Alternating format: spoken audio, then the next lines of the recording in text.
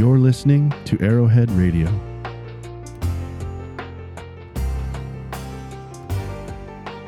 He doesn't love us because we're good. He loves us because he's good. You can't steer a boat that's not moving. We as Christians, we need to start opening our mouths. And it says that he who believes on the Son has life, and he that does not believe does not have life, and the wrath of God abides on him.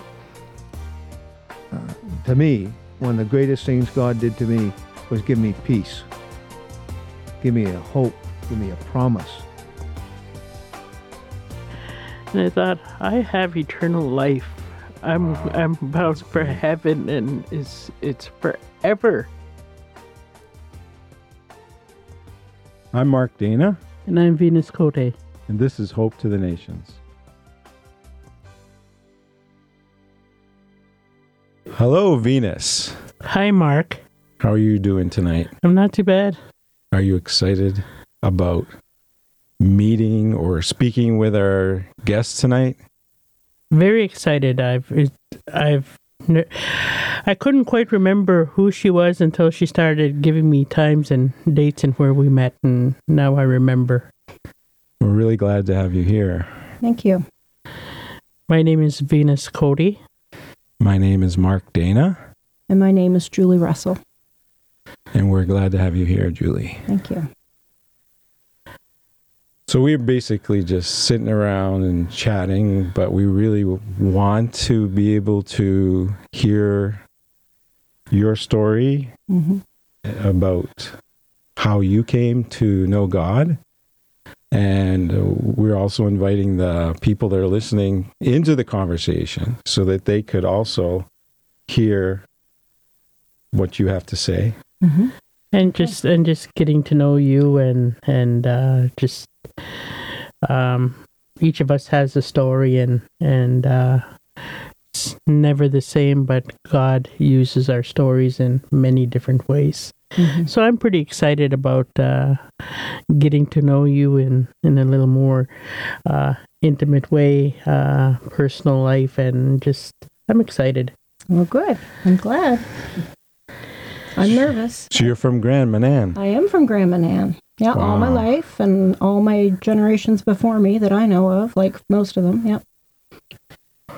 And you're from a Maliseet background as well? I have two great grandparents that came from Bear River, so Mi'kmaq. Oh, okay. And then I have one great grandparent that was Passamaquoddy, like the New Brunswick, the Canadian Passamaquoddy side. Right, right. So we pretty much have that in common. My grandmother was Passamaquoddy. She passed away now. So, yeah. You told me a story earlier about I never realized that there were Canadian Passamaquoddies, and the ones that I know are just across the border.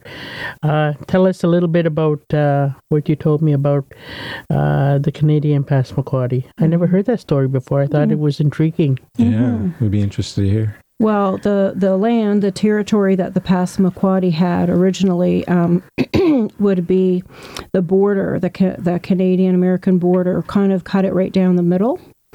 And so what happened was, partially because of the Shubenacadie residential schools, the people in New Brunswick were told that if they didn't give up their Indian rights or move to Maine, to the either Indian Township or the Pleasant Point, that their children would be taken to Shubenacadie.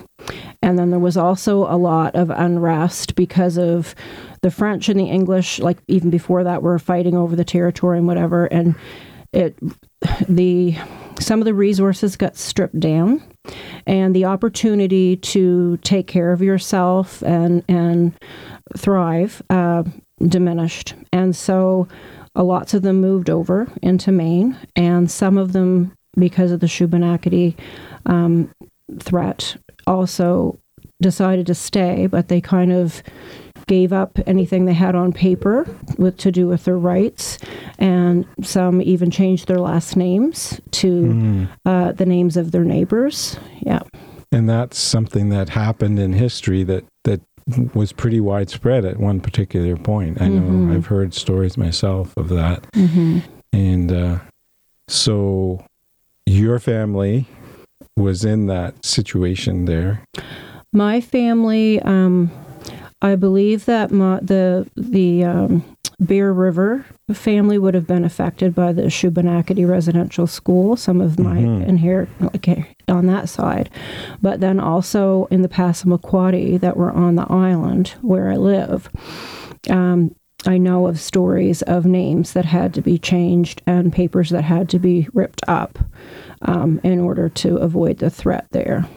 Oh, wow. Mm-hmm. That's there were some hard times, weren't there? Yes, yeah. So you grew up, did you always have a knowledge of Jesus, or? I actually grew up Jehovah's Witness. Okay. Mm-hmm. Wow. Well, my parents joined Jehovah's Witness when I was 5. And so I guess I wasn't before that, but obviously with my memories, like the age, that's pretty much all that I remember. Wow. So I was in Jehovah's Witnesses from the time I was 5 to the time I was 17. So you've seen... We're quite indoctrinated in it, yes. Seen a lot, I suppose. I was. Mm-hmm. So what changed that for you? I'm not talking about, just changing a denomination, but what changed in your life? Well, how God can use many things, right, to get to you, like just circumstances. Yeah. And so us living on a very small island at school, sometimes we would have to share textbooks. And so I had to share a textbook with a girl that lived across the field. Okay. And so I got to know her and kind of befriend her, and she held a youth group in her home one night a week. And unbeknownst to my parents, they started inviting me to stay for supper, and I started staying for youth group.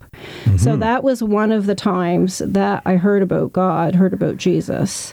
And then there was a girl in grade 12 that she became a Christian, and she targeted me. She's like, I'm going after her. So she would bring scriptures to school every day. Yeah. And then I would take my Jehovah's Witness Bible and write down the counter, whatever, and answer her back. And then she would come back at me. And she did that for a few months in school. But what happens is with the Word of God, when that truth comes in and you start hearing it, right, it starts doing working. Yeah. And so before I was done my grade 12 year, I gave my life to Christ. Now, how did your family feel about that? Well, some of my family were Christian and some of my family weren't Christian. Yeah. So there was some division on that. And with those that were in Jehovah's Witnesses, if you're familiar with it, you kind of disassociate and you don't talk or whatever. So there was some of that. But for the most part, most of them were okay, or I was of an age where I could make my own choices, and I did. So what changed for you at that point? Truthfully, at that point, what happened was I went forward and I prayed, but I wasn't discipled at that point. Okay. And so I still really didn't follow. I really didn't go by what the Bible said. I didn't know too much about it. And so it was actually a number of years later, and in those years, making a lot of mistakes and mess in my life and just having a lot of bad things happen, that God, again, instrumented me suddenly having community around me again to support me and like him speaking to me through different things, and was really there for me during the hard times. And so I recommitted. And I just remember in particular, it was probably in 2005, and I had gone through a lot, and I was on a coach, and I'm like, God, I know that you don't let go, God, but don't let me let go. Like, I just, don't let me let go. Because I was in and out and off and on and, up and down and all around and whatever. And so I just feel God really hears your heart's cry, right? And so, yeah, that's what happened. Yeah. Was there someone in particular that God used to speak to you, or a group of people, or circumstances? There were a lot of people that he used, but I find like for me, I was young and I would try to fix things my own way, and I would try to do things my own way, and didn't really want to fully surrender things and follow, And so when you get in a corner and you're to the point where, okay, I know I can't do this alone. I know I can't do this, and you cry out, then that's when, and he comes and he makes himself real, like the ways that he works in your life that you can't explain it away. You can't explain it's anything else but God. That sounds familiar for what Venus has shared a little bit too, right, in your life? Mm-hmm. I felt at one time that I had nowhere to go, nowhere to turn, and I tried many different things, and I was there, and I said, okay, God, if you're real, I have nowhere else to go. And people say who you are is real or you're true. I'm willing to give you a chance. And I didn't see no magic lights, I just knew that he heard me. And I was an alcoholic and drank every day, 7 days a week, months at a time. People made fun of me. People talked about me. I was a town drunk, and all of a sudden that day, I decided I was done. I was done drinking. And from there on, I never had a drink since, and I knew then and there that he heard me. He listened, and he came. I guess for me, I just tried doing what people told me to do, is to pray and give my life to the Lord, my heart to the Lord. But I thought, well, did I give enough? I could never get an understanding that, well, it's not me seeking God. God is actually seeking me. So when I gave up, he was still there, right? When I gave up, or I felt like giving up, he was always there for me too. So that first step is really important. And what brought you on to the second step, if there is a second step, but going beyond where you were before? I think it's coming to realize that you can get to know God and you can have a relationship with him. Yes, right. Because some people know about God, but you don't realize that you can get to know God, right? And know who he is, and he knows everything about you, and he wants to spend time with you and have a relationship with you. And I think it's when you get into that, that, because how are you gonna trust someone that you haven't got to know? That's right. And he is a person, which is interesting. And Jesus actually becoming a man, we can relate to his humanity side, right? And you were probably taught before that Jesus was the Son of God, but he wasn't God. Exactly. Well, what changed in your mind on that one? How did you get to really believe? Honestly, the night that I went forward, I was at a crusade, and I cannot tell you what was said. I can tell you the song that was sung, which is Just As I Am, which is a song that many people, that's their testimony of when they went forward, that song.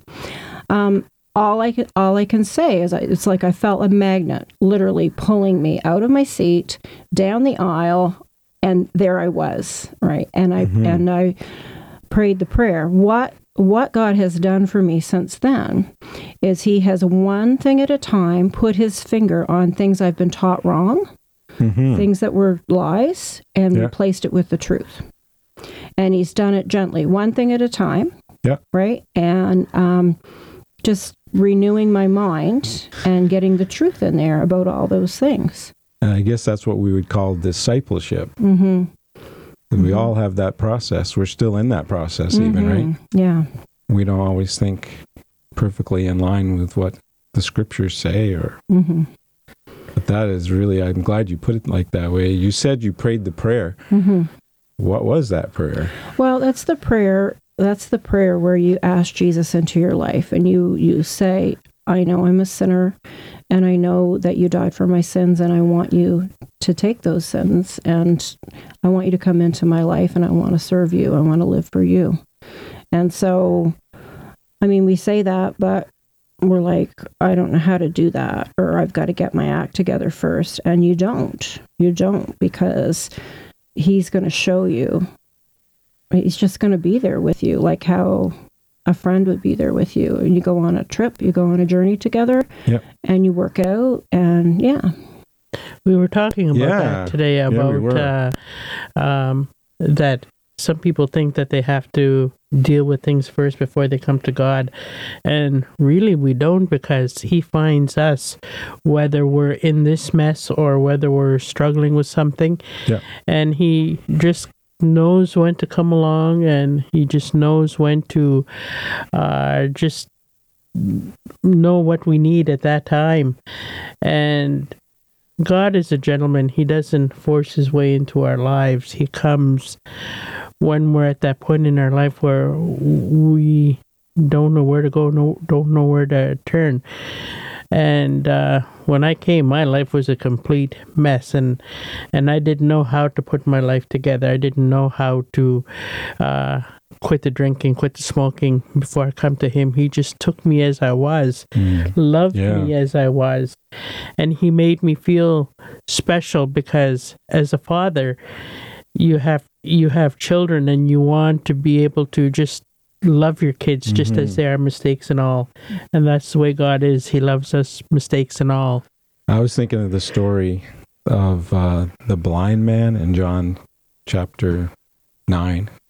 And Jesus came along and healed him. And then the religious leaders came along and started to question him and question his parents. Like, who is this man? What did he do? Like, they were trying to catch Jesus.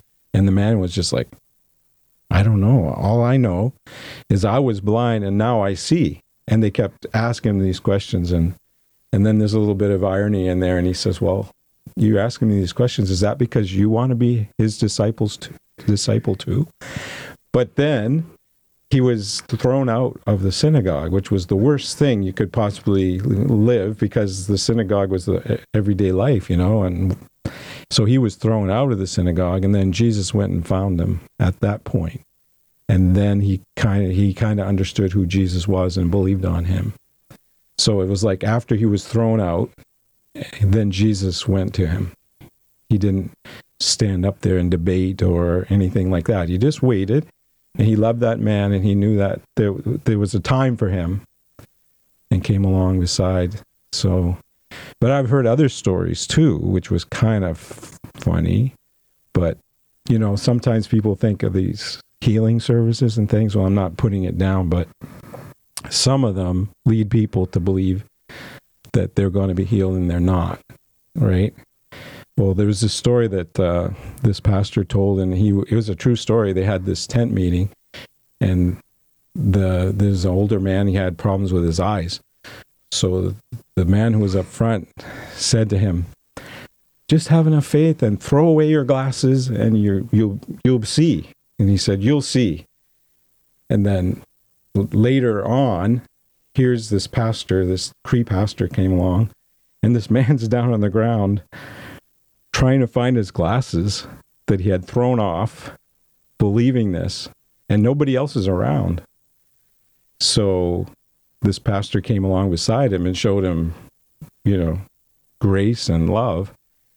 But yeah, we were talking about that this morning, right? Sometimes people give sort of false promises about, if you follow God, things will go really, really well for you. Do you say that's true, or in one way or another?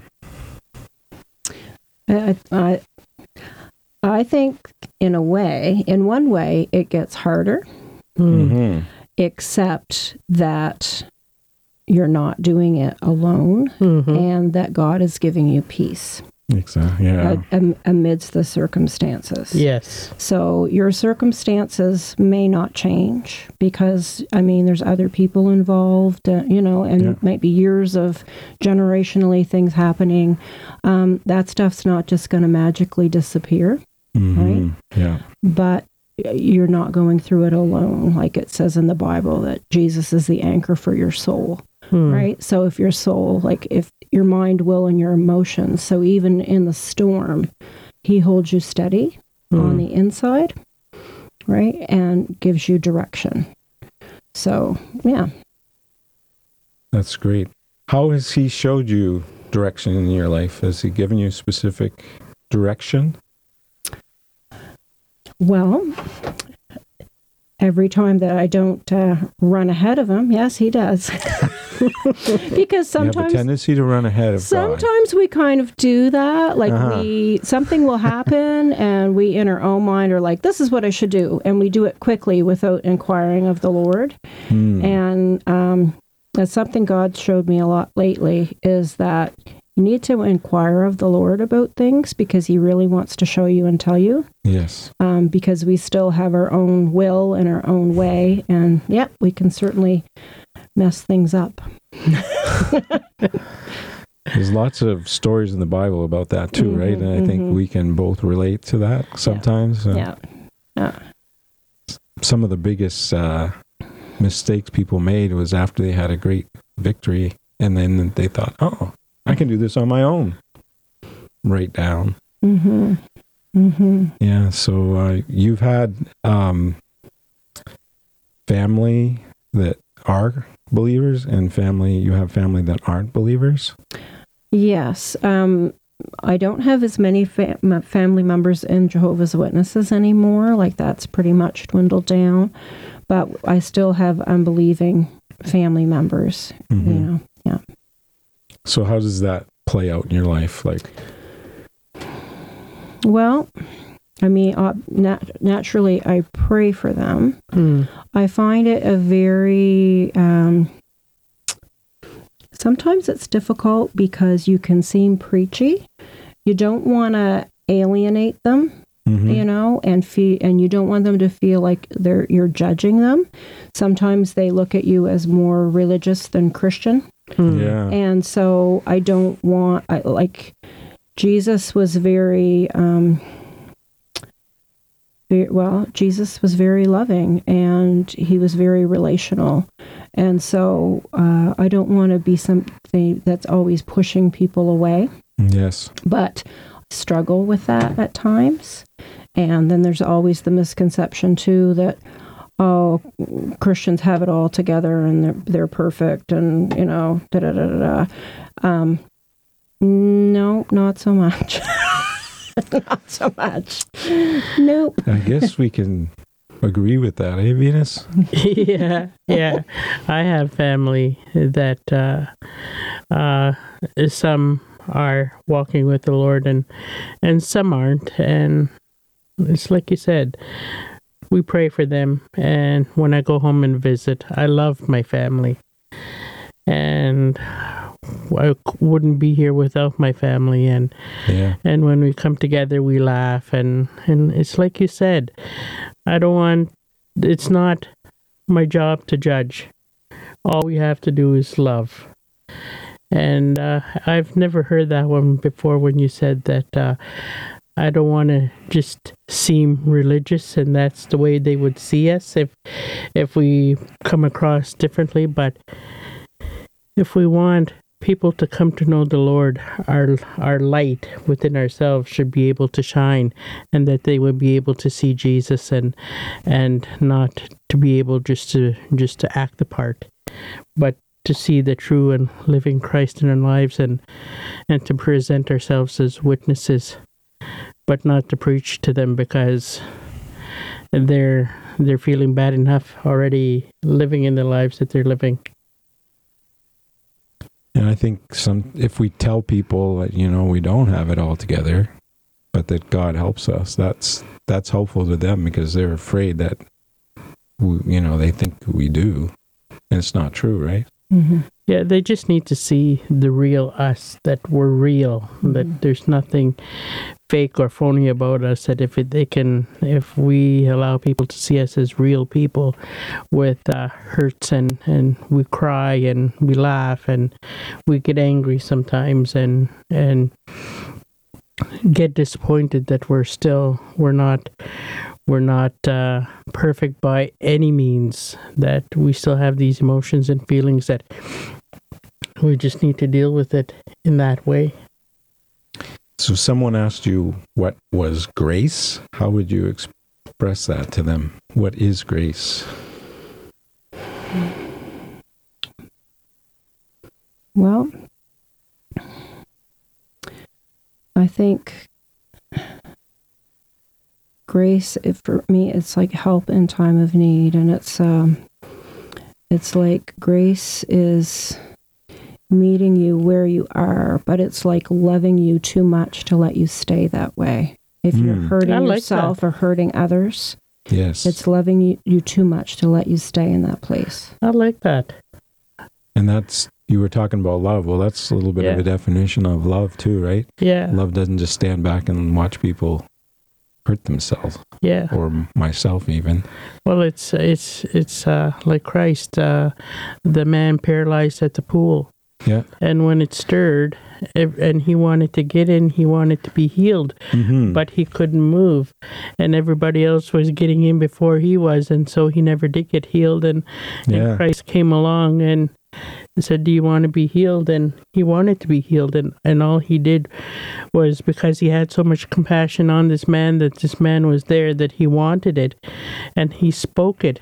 And he said, pick up your bed and walk. And he didn't even have to go into the waters. Jesus just spoke the words, because he saw this man's heart, and he saw this man's desire. That's a good illustration of that. Ever felt like that? That everybody else was jumping in the pool before you, and then you can't do anything? Yes. Yeah. It's a helpless feeling. Sometimes you do need people to come alongside of you and help you along. Yeah. You were telling me about restorative justice that you were interested in, and yes. What is like one of the key parts of that you'd like to share about justice? We're interested in justice, right? A lot of people equate justice with punishment, right? Getting your just desserts or whatever. Yeah. And so this is looking at it in making things right, but in a restoring way. So it's restoration instead. And so, it really it gives the victim a voice, it gives the offender a voice. And so suddenly they're people to each other. Right. They're people with stories. And so when you get to that point, then you can start to work with bringing healing and restoration there. So it's a circle, like a sharing circle. And then you end up with strategies at the end for making amends and making restorations, but people maintain or get back their dignity. Yes. You're not plowing them down into the ground, right? You're bringing them up and you're helping them up. That's kind of neat. That's almost like my stepfather. Really? Years ago, my stepfather, my sister's father, murdered my mother, and I was just a young age. And then as I got older and became a Christian, God, divine appointment, knew I was ready to forgive. And I started off with asking God for love for this man, which he gave me. And then I had to find him, and I prayed for that, and he gave me an address. I wrote a letter, and I asked for forgiveness for the way that I had treated him, and I told him that I had forgiven him. God letter back, and he had forgiven me. And that was the beginning of our journey, and God wanted me to sit when my grandmother had passed away, I saw him sitting in a car, and I said, we need to have coffee. So he sat across from the table from me, and he asked me, I wondered what you saw. And I told him I told him that I saw too much, and that God wanted me to sit across from him and ask him for forgiveness for the way that I had treated him. It needed to be verbal. And I told him that I had forgiven him. And he never did say he was sorry, but I saw it on his face that he had felt awful. And then he said that it was just what he needed to hear. And so what you were talking about, that's exactly what had happened without having to put those words to it. Right. And our relationship became really well. And when he was sick in the hospital, I was able to go to him and share Jesus Christ with him and tell him that I loved him, that I wanted to share the streets of gold someday with him, that it would be a privilege to be in heaven with him and to walk with him. Wow. It's a powerful story of forgiveness. It is. Mm-hmm. So forgiveness to you, how would you view that? Well, I have been told and taught, and I find it is true, that forgiveness is a gateway to healing, right? Because forgiveness, it may do something for the other person, but it definitely will do something for you, right?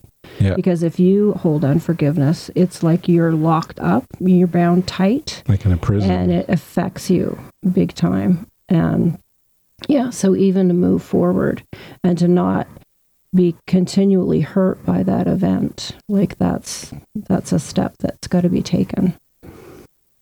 So it's more freeing for the person that forgives than it is for the person that is forgiven not necessarily, right? Yeah, so it may affect the other person, or it may not. You don't have any control over what that does for someone else, but you do have control over what that you can do it.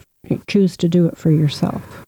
I heard someone say at one time that you can forgive, but you never forget. And which is true.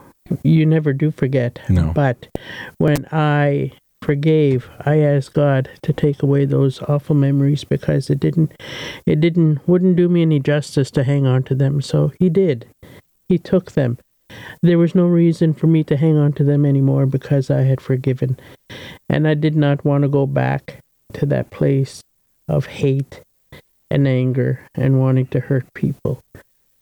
And that's not a good feeling, because it's like you said, it keeps us in bondage, and we have no freedom to walk in our faith, and it's like we're bound all the time. And once you've forgiven and finally let go, and there's just a sigh of relief, and just freedom is just, you have so much freedom after that. And I gave my testimony to a lady, and she wrote it in a book, and she wanted to know some of the terrible things about him. And I told her that I couldn't do that. I said, he's forgiven, and it's forgotten, and I don't want to go there and try to dig up some dirt to make him look bad, because that's not what it is anymore. The sin was forgotten. The sin was forgiven, and he had lived with enough punishment within himself for what he did. He didn't need to be punished anymore. It's over, it was dealt with, and it was gone. So I told her that there was nothing to say on that. I would not want to take his name and take it through the mud again. I said, that's not who I am anymore. And I said, he deserves some respect and some dignity as a person. And we're all going to stand before God, and we're not going to be answering for someone else, right? That's right. Be answering for ourselves. Thankfully, God didn't come, or Jesus didn't come, so we would find that a hard experience. Like, came so that we could be forgiven. And I think there's a misconception about forgiveness. I think people think you're telling the other person that what they did was okay. Yeah. And that's not what you're doing. Not at all. No. That's not what you're doing. It's like there's a scripture in Philippians, and it talks about loving with knowledge and depth of insight. And what I think that means is like Jesus forgave us, but he knows all of the things that we've been through. He knows all of the things that have brought us to the point where we are in our life. And he chooses to forgive us and look past those things and offer redemption so that we can be who we're called to be, right? Right. And so you're looking beyond the offense to what that person is called to be. So that's the restoration part of it. Mm-hmm. And that's throughout the Bible. That's been there a long time. Mm-hmm. And plus, we've dealt with our part on that part of forgiveness, but the other person, on the other hand, has to deal with that issue themselves and whatever they've done. And they need to come to that point in their life where they need to be able to forgive themselves or make things right with that other person, because we've done for ourselves what we needed to do as Christ would ask us to do as believers, but we're only responsible for ourselves and how we feel in our own hearts to be able to walk a victorious Christian life. A pastor friend of mine, when we were going through a difficult time, he told us that we should write down paid in full, because on the cross, Christ paid for every offense that ever happened or will happen on the cross. So even the worst offender, what he has done or what she has done is already paid for. It's not a question that because it's paid for, that person will necessarily go to be with God. But they have that opportunity if they want to make that step of faith to trust what Christ did, then it's paid. We can't pay it. We can't pay it again. We can't make people pay it. It's paid. So I thank the Lord for that, because he paid it with his life, right? And on the cross, every aspect of being human that he went through. So that's hard to do, though, to think paid in full. Okay, well, that means I can't do anything about that, right? Mm-hmm. Yeah. Now, one time somebody was explaining too, like, because you think, like, some people feel like, oh, my sin's a little sin compared to so-and-so did this or whatever. But if you take everybody's and you stand it up to God, if God is the measuring stick, everybody's fallen short. Mm-hmm. Everybody's fallen short. Yeah. So the idea is, no matter how good you think you are or how bad someone thinks they are, we're really all on the same level when we're measured up to God's standard, that we all fell short. And yet he offered himself to pay that debt. Yeah. Sin is sin is sin, no matter what it is, how severe or a little white lie. Mm-hmm. I always found it kind of ironic. A prisoner in prison is looked down upon by most of society, right, as being really low on the scale of humanity. Mm-hmm. And yet people in prison sometimes can be a lot more honest than people on the outside, because they know already they've blown it, they've done bad things, they've even, maybe surprised themselves at how far they'd gone. Mm-hmm. But then there's the other side too, is in prison, people judge each other. They will talk about somebody else's crime to other people and say, well, that guy's so bad, like, this is what he did. And so you think, because everybody's judging them, that they would want to not judge anybody. But in a sense, they're still judging one another. It's part of being human, I'm afraid. We do that We do it too quickly. Mm-hmm.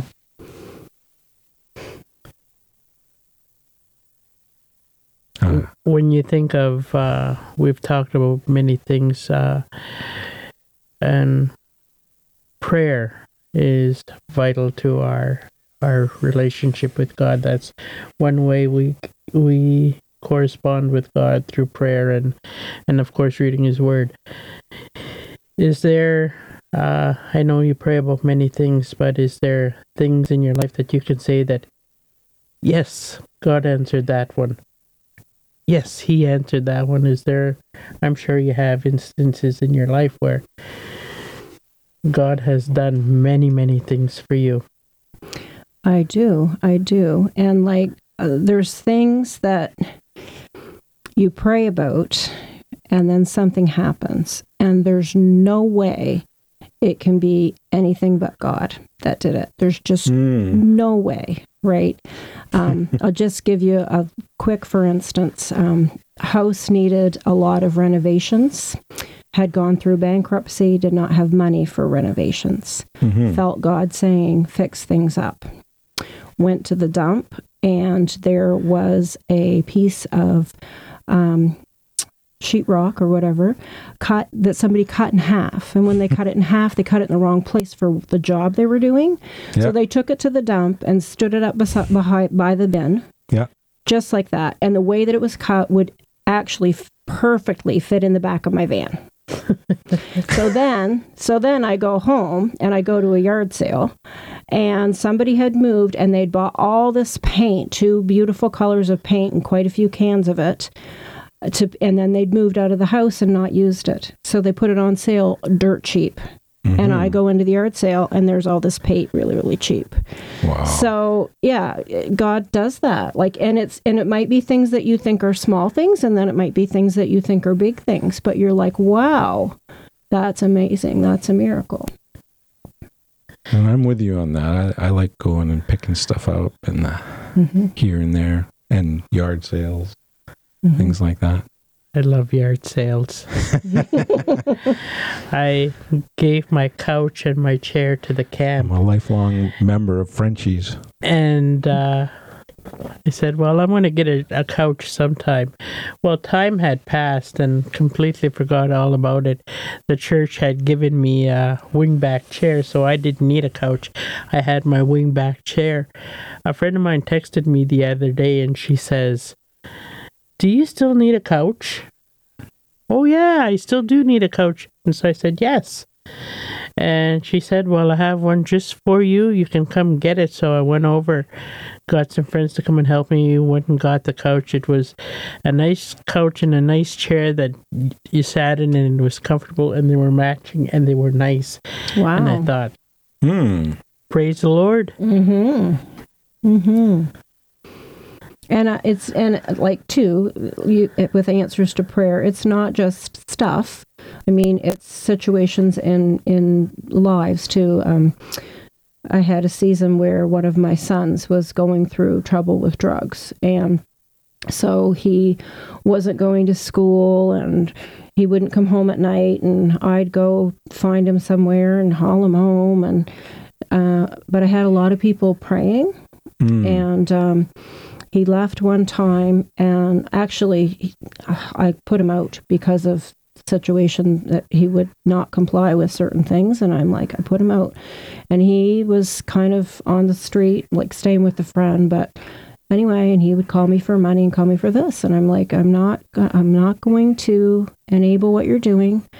If you want to come home and go by these rules, and I was praying and praying because I didn't know how this was going to end, right? But people were praying too. I had other people praying, and it's very important. Yeah. And he came home and went back to school, and it took him an extra year, but he graduated and isn't in that lifestyle anymore. And God can do those things. And sometimes it takes a long time, but God works things out. That's a great story. What encouragement would you give to a parent where they have a child that is wayward or rebelling against you? What encouragement would you have for parents who have children that are? Well, the first thing that I would say is to never give up on them. God never gives up on us. And to never give up on them. That doesn't necessarily mean enabling them or No. letting the behavior continue or whatever, but never think it's a lost cause or it's too late, because God can always do something Yes. when we least expect it. Mm-hmm. And in some circumstances in my family, I've actually had to get out of the way, because sometimes I am enabling, or sometimes God wants to use someone else in their life. Right. Sometimes they can hear better from someone that's not a parent. So I've prayed, God, bring someone into their life, right? That's going to Yes. speak truth into them or be a witness to them. I think that's a key thought there. Yeah, because there's the parent and child relationship is special in a sense, right? And there's that authority and the way you feel towards your child and all that. So somebody coming in from the outside can have more of a third party type. Mm-hmm. It's not quite as close. And that's a good thing. So I guess when we get together as Christians, like in the Lord's presence, he seems to bless us with a lot of help, really. Mm-hmm. That's what I've experienced. Mm-hmm. People with different gifting, and Mm-hmm. some people can just go up to somebody and start talking to them like, they're long lost friends, right? Yeah. Yeah. So, in prayers of other people is great too. Mm-hmm. So your church, you find it like, how do you find your church? Well, our church is very interesting. We're kind of in a transition right now, and going to build a new building soon. And I think there's no church that's perfect. No. And so, and lots of times there's churches with masks up where everybody's pretending everything's okay and nobody's being real. Mm. And so if God can help us to be safe for each other, Right. right? That's So then we can start to be real, and then when things are brought out to the light and they're exposed, then they can be healed, right?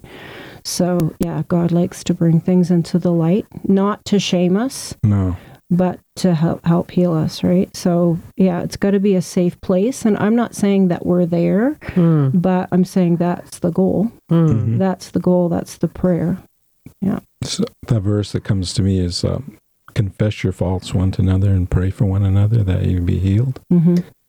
And that means I have to admit to my brother that I struggle and that there's certain aspects of my life that I'd like to have help with. Mm-hmm. You can't really help somebody if you don't know, Mm-hmm. Yeah. you know what the other person needs or Mm-hmm. What I found in my life is what happens is we do the first part. We confess things one to another. yeah. So we'll hash out with our girlfriend or whoever, or sister or whoever, I feel this, I feel that, but then you don't take it to the Lord, Right. right? And so Yeah. the second part is, right, confess your sins one to another that you'll be healed. It's actually the two of you, or whatever many, taking it to God, right? And it stays there. Yeah, and it stays there and it gets healed and it gets dealt with, right? Right. That's a lot different than, oh, you got any prayer requests? Did you hear what so-and-so's going through? And, Yeah. kind of a gossip. That can do a lot of harm. Mm-hmm. So we have to have that trust. Mm-hmm. The more we can have that, the better, right? Yeah, just to take it before the Lord and leave it there and continue to pray for others, but not to have a conversation about it after we're done. Mm-hmm. If you can say that, and just to be honest with each other and take it before the Lord and leave it on the altar. And he took our shame, which I think we have a hard time with because that's what we want to hide from other people, right? So we have ways of covering up but the Word of God is really good at bringing things to the light. Mm-hmm. Yeah. We really need that, don't we? Mm-hmm. I need that in my life. So Yeah. And the shame, if God took our shame, and we confess things, then the shame is not ours to keep holding on to. No. because we've given it over to God and God's dealt with it. But the enemy will keep trying to bring that back, Yeah. right? That's what he likes to do. Keep you in that cycle. Yeah, because with the shame, then what you do is you isolate. You don't want anybody, you feel bad about yourself, so you try to hide and cover up, and the enemy tries to isolate. And what God tries to do is give you a sense of community and help restore. Like Adam and Eve, they were hiding in the garden and covering themselves. But then God called them out. Yeah. Yeah. He didn't call them out to condemn them No. Or shame them. or shame them. He called them out and clothed them. Yeah, and he did it through a sacrifice Yeah. that required blood. That's right. And he knew that was the only thing that was actually going to cover. Yep. Yeah. That's an interesting story. Yeah. You going to say something, Venus? That was a no. Didn't pick that up. You're pretty smart, Mark. Well, with that idea, or what Adam and Eve did afterwards was basically point fingers at one another and blame. That's another part of being human that's awful easy to do, isn't it? Yeah. Mm-hmm. Even as a husband and wife, you're looking for something. Where did she put it? Did she pick it up and put it away and I had it perfectly thrown in the corner or something like that? But it's part of being human, and yet it's such a negative cycle, to blame. Some people are in that cycle, right? Yeah. I mean, if we always find someone to blame. Yeah. If you're looking at what you think the other person's part is, whether it's true or whether it's not, you're not looking at your part. Yeah. Looking over on the other side of the fence, it looks a lot greener over there. So then we go on to the other side, and then we look on the other side. It's not as green as we thought it was. Look on the other side. Yeah.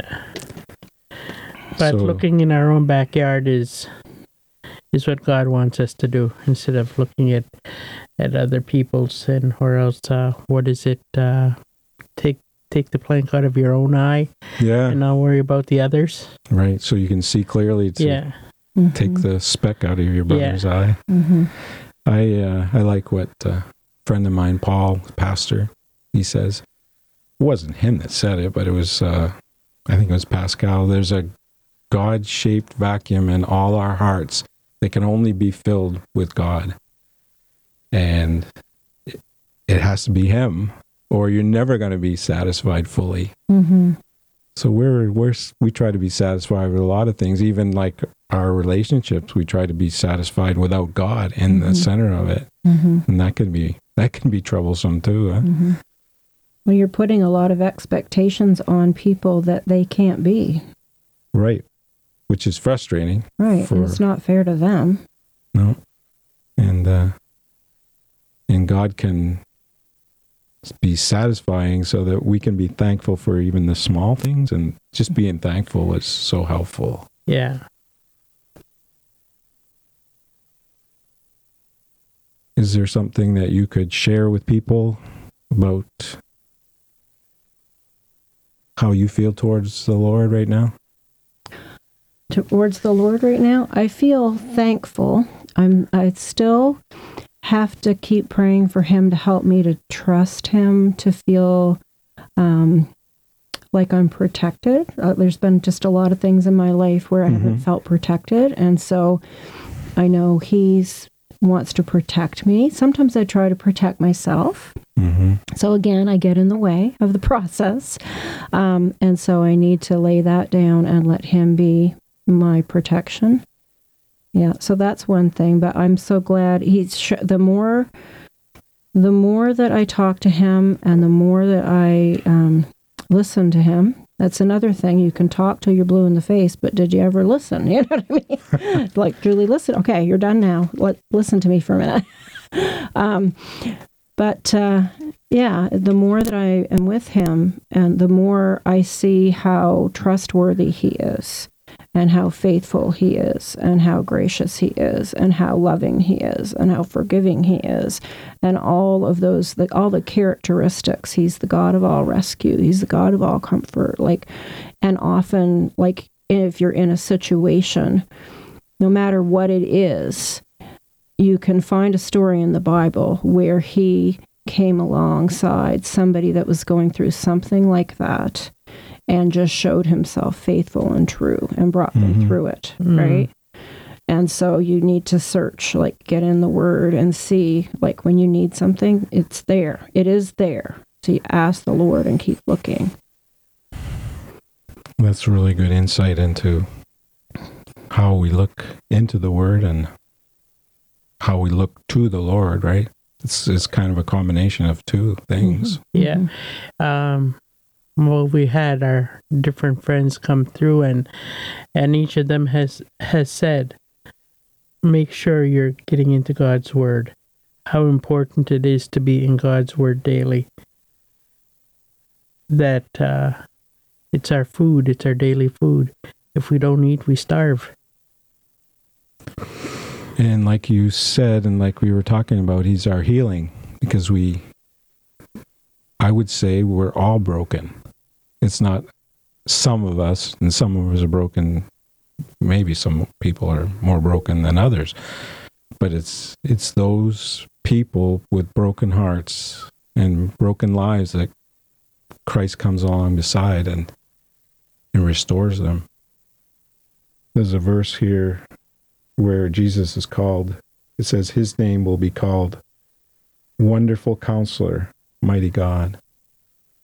And a counselor, someone who listens, someone who, like you said, comes along beside you. Mm-hmm.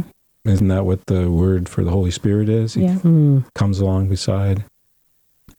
And I'm thankful for that. I'm thankful for people who have those skills, too, to be able to listen to people.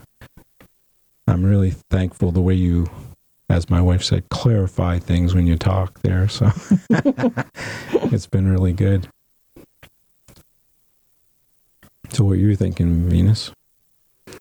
I just feel blessed or feel privileged to be able to get to know you in that much deeper than just surface and hearing your story and just how you've expressed yourself. And I've heard thoughts that I've never heard before, and it's just been a blessing to have you here and just being with us.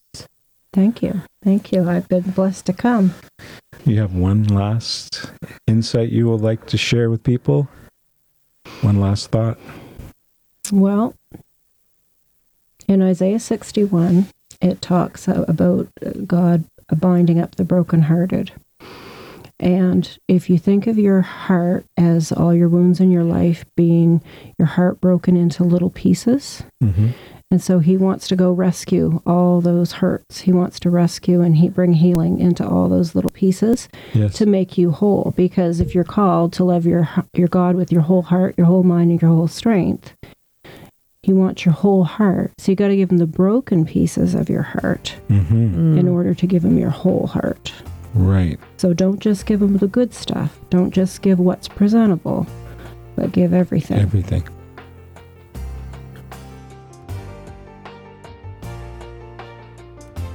This has been a broadcast of Arrowhead Radio, a ministry of Arrowhead Native Bible Center. Visit our website at arrowheadnbc.com for more information. Look for a new episode next week wherever you find your favorite podcasts.